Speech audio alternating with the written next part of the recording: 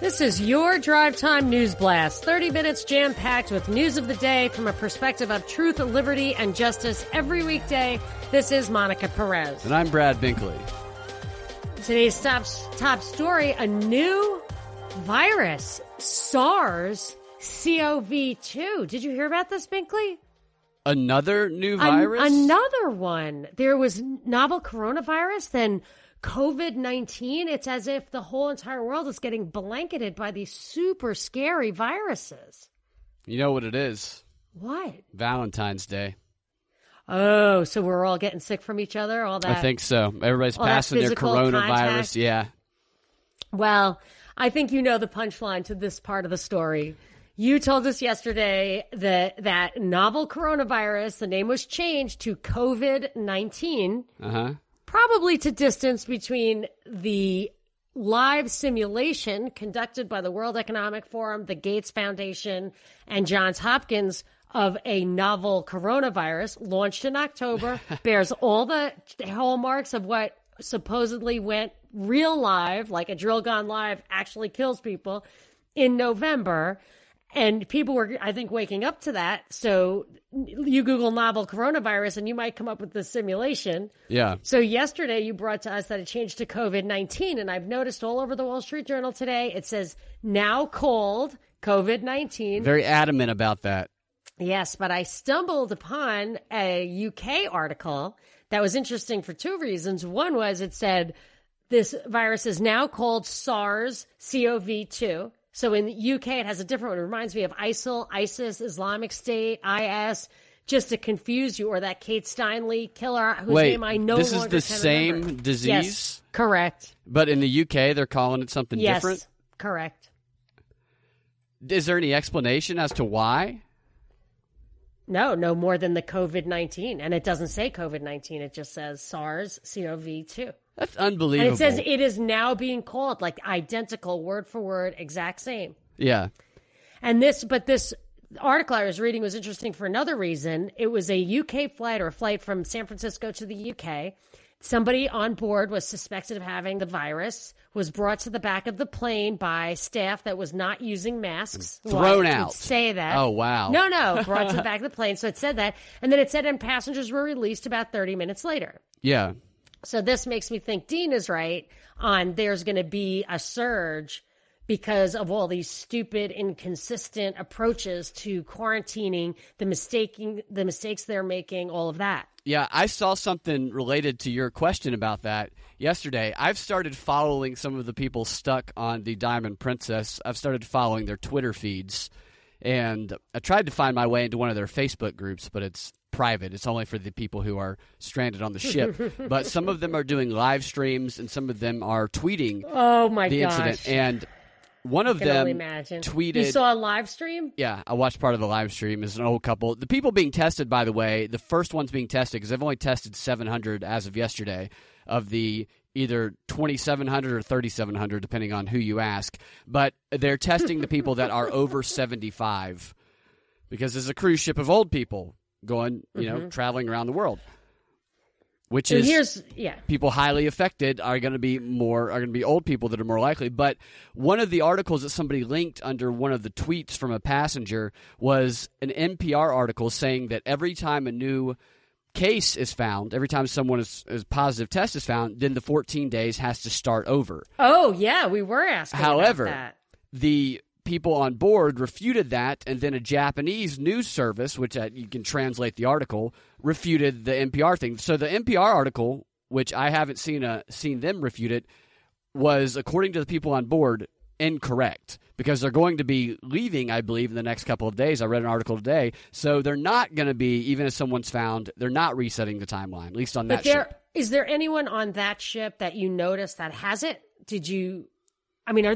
Are all these ships have like somebody on it with it? This ship has the largest concentration of people that have been affected outside of China.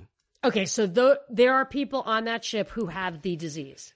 Yes. Well, they test. As far as you know. They've tested 700 people, and like 250 have been found to have it. And as they are found to have it, they are escorted, I guess, in some sort of quarantine unit to somewhere to be quarantined and treated off of the ship, while the people on board wait for their test.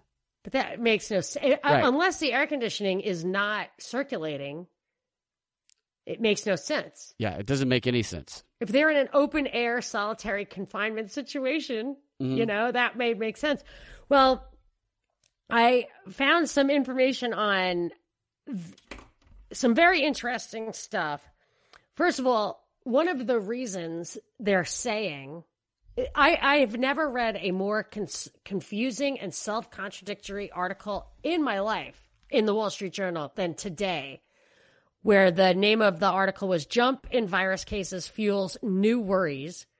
Change in counting leads to sharp rise. Some question when the outbreak will peak. And one of the things that they said, two of the things they said about the change in the method. So they used to test you to see if they could find the virus. And if you were found with the virus, they would say you had the virus. Now they're saying, we're not going to actually test you for the virus. We're just you told us this yesterday. You're just going to see if the person has symptoms that we attribute to this virus and call it the virus. Now, all the symptoms are all like common cold or flu symptoms. So if you're not actually identifying this particular virus, that's not a very helpful way of counting. They're not going back and recounting. So part of the surge is not only that they've really broadened the net, but that a bunch of people who they had said didn't have it, they're just going to count going forward, not going back. Yeah, who've been released out into the public. Yeah, but they may or may not have it, and they were identified as potential sufferers, so the spike is really, truly meaningless. They said another thing that was buried at the very end of the article is that the tests were found to be unreliable. I saw which that. Which is why they stopped using it. Is that why they stopped using it? Maybe this is a different story. I saw a story about the CDC saying that they had a test that was faulty, but then further down in the article, I don't know why they didn't lead with this, they say that they haven't actually used that test to test any of the potential victims yet. This one says, questions around the reliability of the test, however, pushed authorities to broaden their criteria to include clinical diagnoses in which doctors can confirm a case based on symptoms. Okay, I see. Yeah. So that's coming out of China.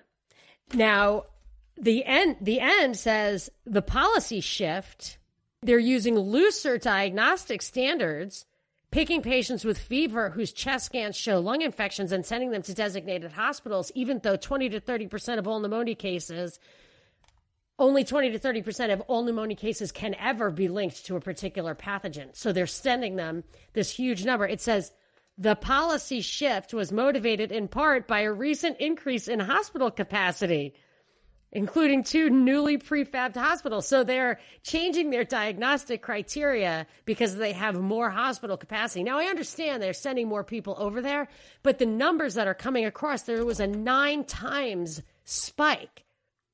It like doubled or whatever, like 9 times spike in the number. I mean, it's freaking people out. And there are plenty of articles written about this huge spike in the numbers, but from apples to apples comparisons elsewhere in China, the number is going down. Yeah. So they're making it sound like it's really, really going up. They got to really stress test the system in those hospitals if they're going to fill up those beds because they built those hospitals. Well, feels right. like this is part of the stress test. That's what it sounds like. And there were a couple of other really noteworthy, I think, quotes from this article. It said, so one of the guys being quoted here who, after they put all this scare stuff in about, so it says epidemiologists, government officials, and investors, might now need to recalibrate their projections for the trajectory of a virus that remains little understood now that about 9 times the number of new cases were diagnosed today than a day earlier. So they're recalibrating the trajectory, even though that was a change in method. So there is no trajectory there. That's not a trajectory. It's a change in the measuring. So Dr. Michael Ryan of the World Health Organization, who featured in the live simulation, by the way, of Event 201, he was there front and center. He's saying, well, it doesn't really work that way because they changed the criteria. But this, tell me if you can help decipher this, because I really can't even figure out what he's saying. Dr. Ryan said the move would allow authorities, this move to like broader diagnostics, would allow authorities to do more public health investigations, such as by tracking down patients' contacts, which are needed to contain the outbreak. Say that again? So I think what it's saying, and I will read it again, is that casting a broader net gives them more authority to investigate individuals. Okay. So it says, Dr. Ryan said the move would allow authorities to do more public health investigations, such as by tracking down patients' contacts, which are needed to contain the outbreak. Oh, so this is more use of this draconian technology that they've been using. Oh, yeah, I bet. To track down people that they've communicated with and interacted with? Absolutely. So that's like we're going to be freer to use these drones that follow people around, to beat people's doors down, to detain people for no reason. If you scratch your nose, maybe you get detained. Yeah. Another line from a different doctor was, we're casting a wider net to pick up what the true incidence of the infection is.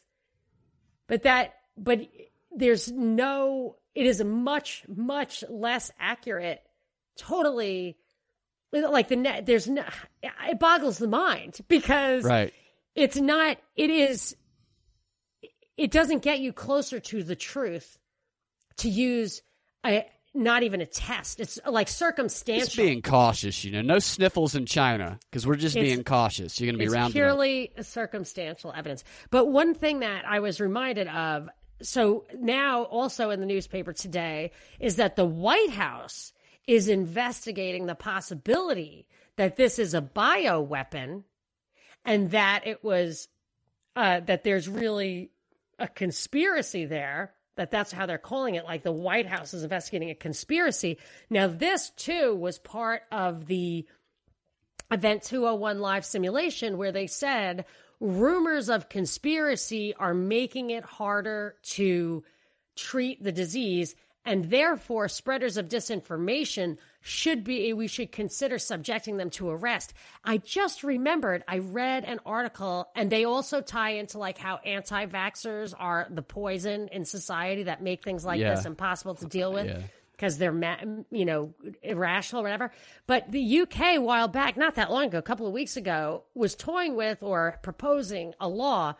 They had a law where if you deliberately spread false information about vaccines or were an anti-vaxxer who got it wrong or whatever, you could get in big trouble. And then they decided that even if you are in good faith trying to have a discussion, report information or whatever, if you are a de facto anti-vaxxer, even in absolute good faith, not meaning to spread false information, you should also be subject to punishment. So that means that if you don't want to be subject to punishment, you simply cannot discuss any questions you have about vaccines.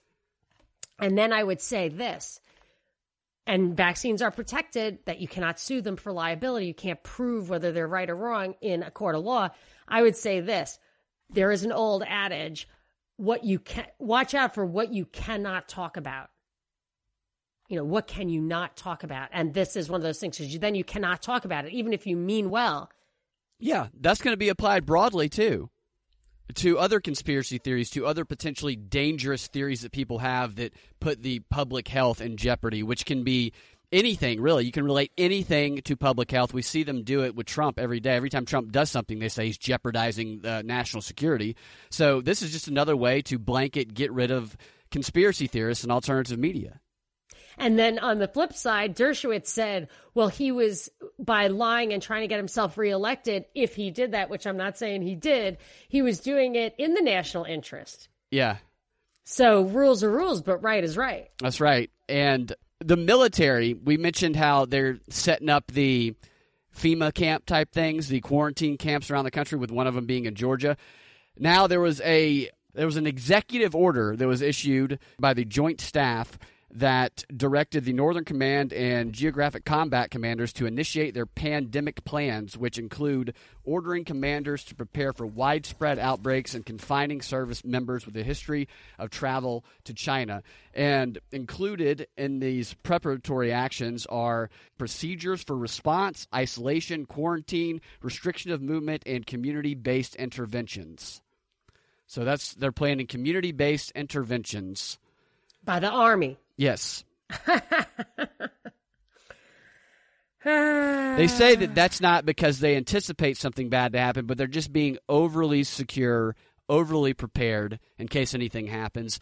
But all of this does, like we said, regardless of whether it's true or not, is it stirs up fear and it causes people to go into their corners, and it's an easy divide and conquer tactic. Yes, and even if it separates us from the authorities, that in itself gets us. There you go. Gets our backs up. Very interesting. So, the next big story, which you and I both agree, I mean, it's totally contrived. It might have some legs. It might have some value. It might matter, but only because it's made to matter, is this.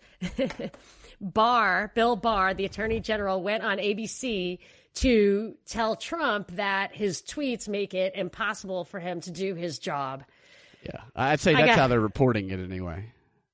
Oh, what was it? I didn't watch it. I've got a lot of other stuff about it, but I didn't actually watch the interview. Prodded. He wasn't talking about that. He was given a bunch of questions until he answered it in a way where it came out to appear to be a conflict.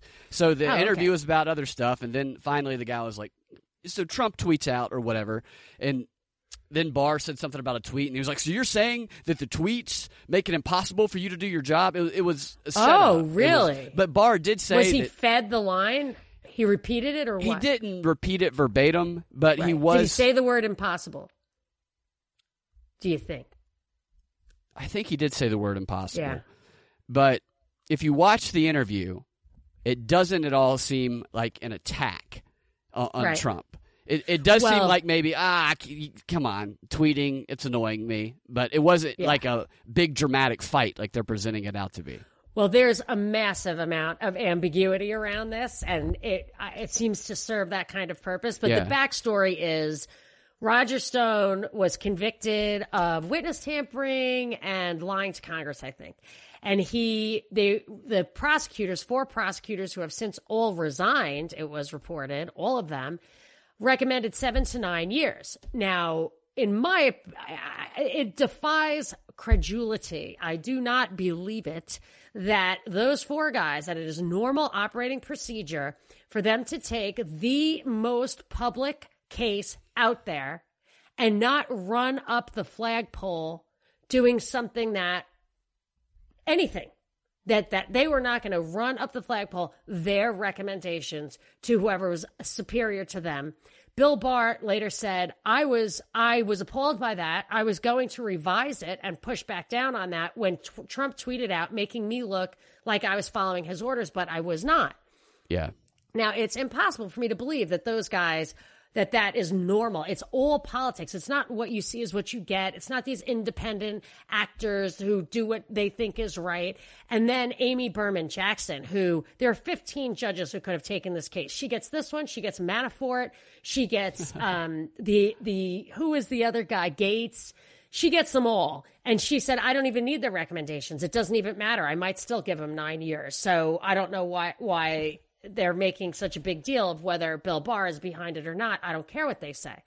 So all of that happened, and so clearly looked like a setup to me. Then CNN writes a really, really, really long article about the possible motives Barr had for coming out against Trump like this.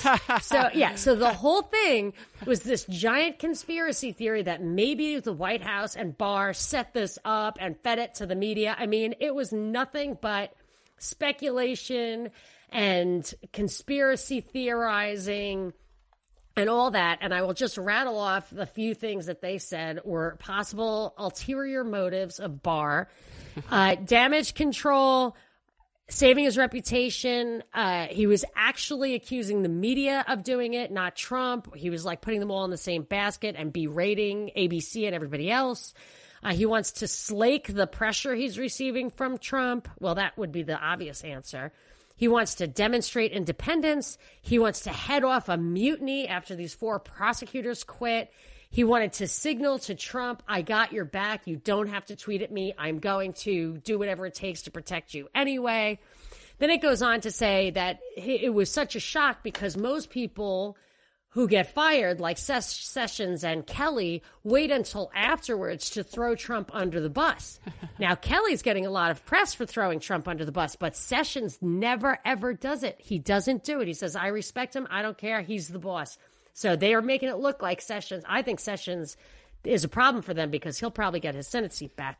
One thing about that list, that reminds me of the CIA field training guide manual that we went over a few months back in the propaganda report, where they provide, in order to prevent the public from learning the truth, they provide like a list of 6 or 7 ready-made explanations that they pump out and repeat over and over again. So whenever that issue comes up, people go, oh, this is why it happened. That's why it happened. This is why it happened.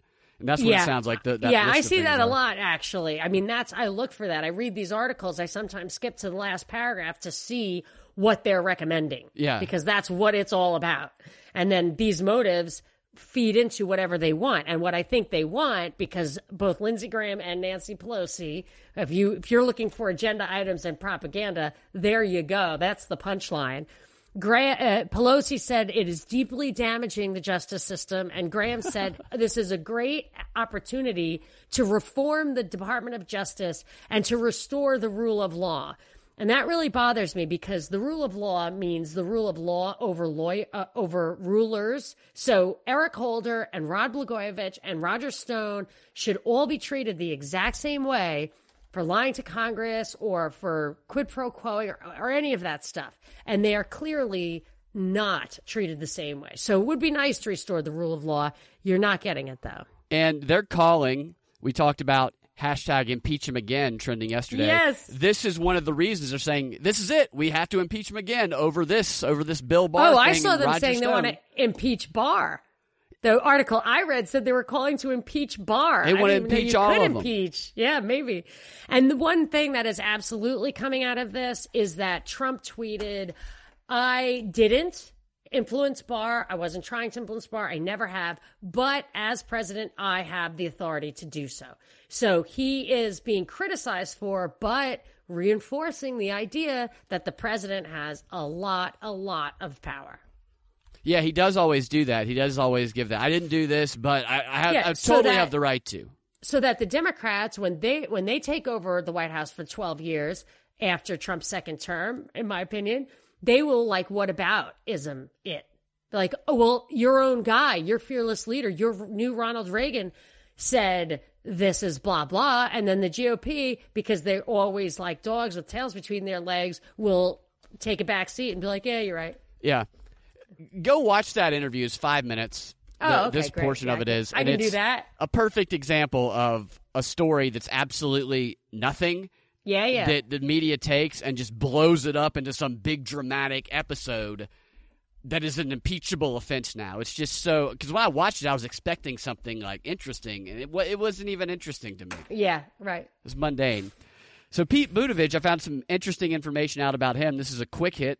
His husband, Mayor Pete's husband, which he met on a dating app, yeesh, is an improv comedian. Oh, no Which way. I found hilarious that he's an improv. Of course he's an improv comedian. Of course he's an improv comedian. Why? I don't get that. I don't know what you mean. Improv is an insider thing. I go to this guy's Twitter feed. Apparently he's an emerging social media star on Twitter because he's so quick-witted and funny. And reading through his feed and then thinking about Mayor Pete and reading some of Mayor Pete's tweets, I'm like, yeah, this guy's obviously an improv comedian. I know 40 people like this guy. And Mayor Pete probably was an improv. He probably took a little bit of improv, I would think. Although he knows how to act. Yeah. I mean, that's what creative persons does a good job sticking to his script pretty well. And Pete's father was a Marxist professor who frequently lauded the Communist Manifesto, and he was a professor at Notre Dame, a big Marxist. I feel like I looked into that guy a little bit. So he also loves Bernie. We recall that from yesterday, his love letter to Bernie when he was in high school. Funny. I did do some digging on Mayor Pete one time and got a lot of deep state stuff, but I usually get stuff on the parents, too. I'll have to revisit my notes on that. Yeah. So we talked about Homeland, the television show on Showtime, Homeland, a few weeks ago, about how their scripts and the storylines are basically created in full by the CIA. They go to spy camp. The writers go with a blank slate, and the CIA just fills them in on everything, and how the show is famous for forecasting what's going to happen in politics and the news. Well, I decided to start watching Season 8 to see what news it might forecast for us. And I'm going to stay away from spoilers. I'm just going to give general overviews for anybody listening. But if you don't want to hear any general overviews, then stop listening now. 1 minute, yeah. But also, you have to stop watching the news as well. So the first episode of Season 8 of Homeland, a basic overview of it for the relevant part, is that U.S. peace talks with the Taliban fell apart over something stupid the Trump-like vice president said.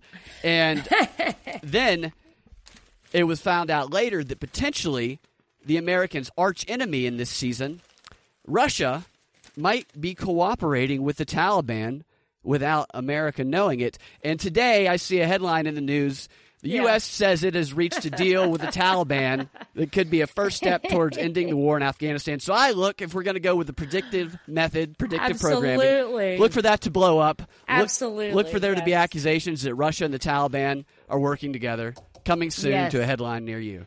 Absolutely. I totally agree with that. I wonder President says U.S. Taliban near deal.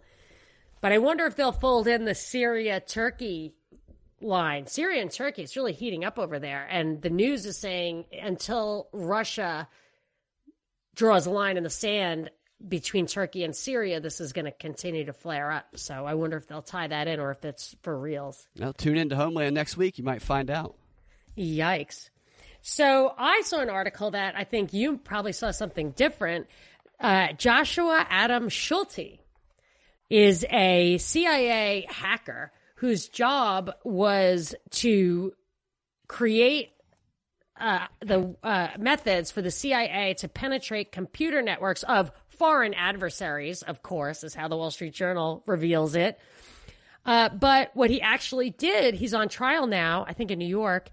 I guess he didn't like an overview of that Vault 7 thing. Sure. So this is related to Vault 7. We actually talked about it a couple years ago. It happened in 2017. It was a WikiLeaks release. They dubbed it Vault 7, and they leaked a trove of CIA documents that gave an overview of the CIA's hacking capabilities, like being able to hack anybody's smartphone, being able to compromise a driverless car. Basically, they can hack into anything. I remember the one that stuck out to me the most, and we talked about it. I believe we have an episode called Vault 7 from back then. But was their capability of being able to mimic the fingerprint or the digital fingerprint or signature of any other country's cyber capabilities. So that would enable them to create a false flag and make it look like someone else's fingerprint. Like Russia interfered in the 2016 elections. Right. Yeah. So nobody really talked about that. So that is the case. That's the Vault 7 leak case that this is related to, and Joshua Schulte is the former CIA programmer who is accused of leaking the documents. Yeah, and if you look at what the Vault 7 stuff reveals, it talks about the ability to hack into U.S. products to create holes and leave them open. Even our fearless hero, Edward Snowden, in exile as we speak, came out strongly against the CIA and what was found in these Vault 7 documents. And I find it interesting and bad that the Wall Street Journal presented it as being 100% focused on foreigners. Yeah. I mean, they say that this guy is being charged with espionage. They never once call him a whistleblower. I know. He's not a protected whistleblower at all, according to them. Right. And isn't that what the Espionage Act, that's the whole issue about using the Espionage Act, about the whistleblowing? And I'm sure if I went to New York Times or whatever, they're also not going. I mean, I've never heard of this guy being described as a hero. Did you see what else he's being charged with? After they got him and after they went and they looked through his phones and everything and they said, oh, no. He's also being charged with, along with violation of the Espionage Act and 10 other charges, he's being charged with possession of child pornography. Just like Sachtleben. Just like anybody Remember? who gets busted. Yeah. Donald Sachtleben was the guy, he was a bomb expert for the CIA or the FBI. The FBI. He worked on OKC. He worked on the underwear bomber. And he came out and outed the second underwear bomber as being a British MI6 agent. Now, OKC, a lot of people died. And we know that some FBI stings, like World Trade Center 93, kill people and go live sometimes. Yeah. So he came out against that, and he was shortly thereafter arrested for just an unconsumable volume of child porn on his laptop. This is an FBI, whatever. It's anyway, like clockwork.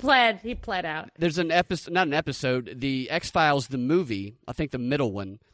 This happens to one of Mulder's informants. He gets busted, and they better throw. It's like Dave Chappelle, where they throw crack on the black guys. Everyone, better throw some crack on him before they're. It's like better throw some child porn on this guy before they arrest him. Absolutely, they have little bags of child porn in they their just pockets. toss it. Yeah, and what's funny to me is that his defense to the child porn charges. They airdrop it. Yeah, it's just to have a box of it ready, just to download, and. The court said that, all right, so his defense, because he wanted to get it dismissed, was that they set him up and they put all of this stuff behind all these layers of encryption. Maybe he did have child porn. I don't know. Maybe they did set him up. I don't know. But the court's response to that was that it's kind of ridiculous and a highly unlikely scenario that somebody would set him up. And I'm going, this case is about a leak. About hackers who can hack into anything and do anything. And he worked at the government, so he was a government actor. Ross Ulbricht, too, the DEA or whoever it was that actually framed him, went to jail for framing him, basically, and his jury was not allowed to hear that. Really? Yes. I mean, like whatever words I just used, I have to double check that's exact. I mean, to say that they framed him, I'm not sure they went to jail for framing him, but they went to jail for criminal irregularities in their investigation against him. Yeah. And his jury was not, and now he's in jail for life for a commercial platform. I find it interesting that we're not hearing any of this in the mainstream media about this because the prosecutors are didn't see that kiddie porn thing. They're calling this the biggest leak in the CIA's history. He'll plead. That's what He'll Donald Sachtleben did. And a couple other interesting things about this case is Schultz claimed that a Brady disclosure claim, which is basically saying that the government owes him a Brady disclosure. They have evidence they're not releasing that would exonerate me or that would undermine their case, and they need to release it. And so the government came out and said that they would attempt to get all of the stuff that he needed, that he was requesting. And then on February 12th, 2019, the government informed the court that in consulting with the Metropolitan Correctional Center, I'll come back to that in a second, it was determined that the hard drives containing the defendant's discovery were misplaced, but another copy would be provided. And then it went on to say a couple of things that they will not be able to obtain because of the misplaced hard drive. The Metropolitan Correctional Center, does that name sound familiar to you? Where Epstein died? Yep. That's where Epstein was. That's where this guy was. That's the people who just happened to mess up. The cameras just happened to mess up on Epstein. Now they happen to lose the hard drive that has the evidence that this guy claims would undermine the prosecution's argument. Either that's a CIA-ran or CIA-friendly correctional center, or... You can't trust it, that's for sure. But you know what you can trust? You can trust love. Happy Valentine's Day, Binkley. Happy Valentine's Day to you. My husband goes to the All-Star game, the NBA All-Star game, so he's never home on Valentine's Day. My Valentine's Days are always lonely. I want to follow up on Robin Hood did not steal from the rich and give to the poor. The sheriff, if you will recall, it was the sheriff who stole from the people, and Robin Hood went and got their money back, which the sheriff was calling taxes, and gave it back to them. So he stole from the government and gave it back to the taxpayers. The illegitimate government. So you don't have to hate Robin Hood like so many... I don't hate Robin Hood. Good libertarians are trained to do. I love the animated Robin Hood. There you go. But movie. the animated one probably steals from the rich. No, it's just got to be the sheriff. The sheriff. He's the sheriff. The sheriff obviously. of Nottingham, right? Yeah, he's got the weapons. He takes the money. He's a bastard. Maybe. Happy Valentine's Day, everyone. You guys can find your Drive Time News Blast every weekday afternoon at 4 p.m. on thepropreport.com or your favorite podcasting platform with the Propaganda Report podcast feed. We will talk to you next week and tomorrow on WSB. What time? 2 to 3. 2 to 3 on WSB tomorrow.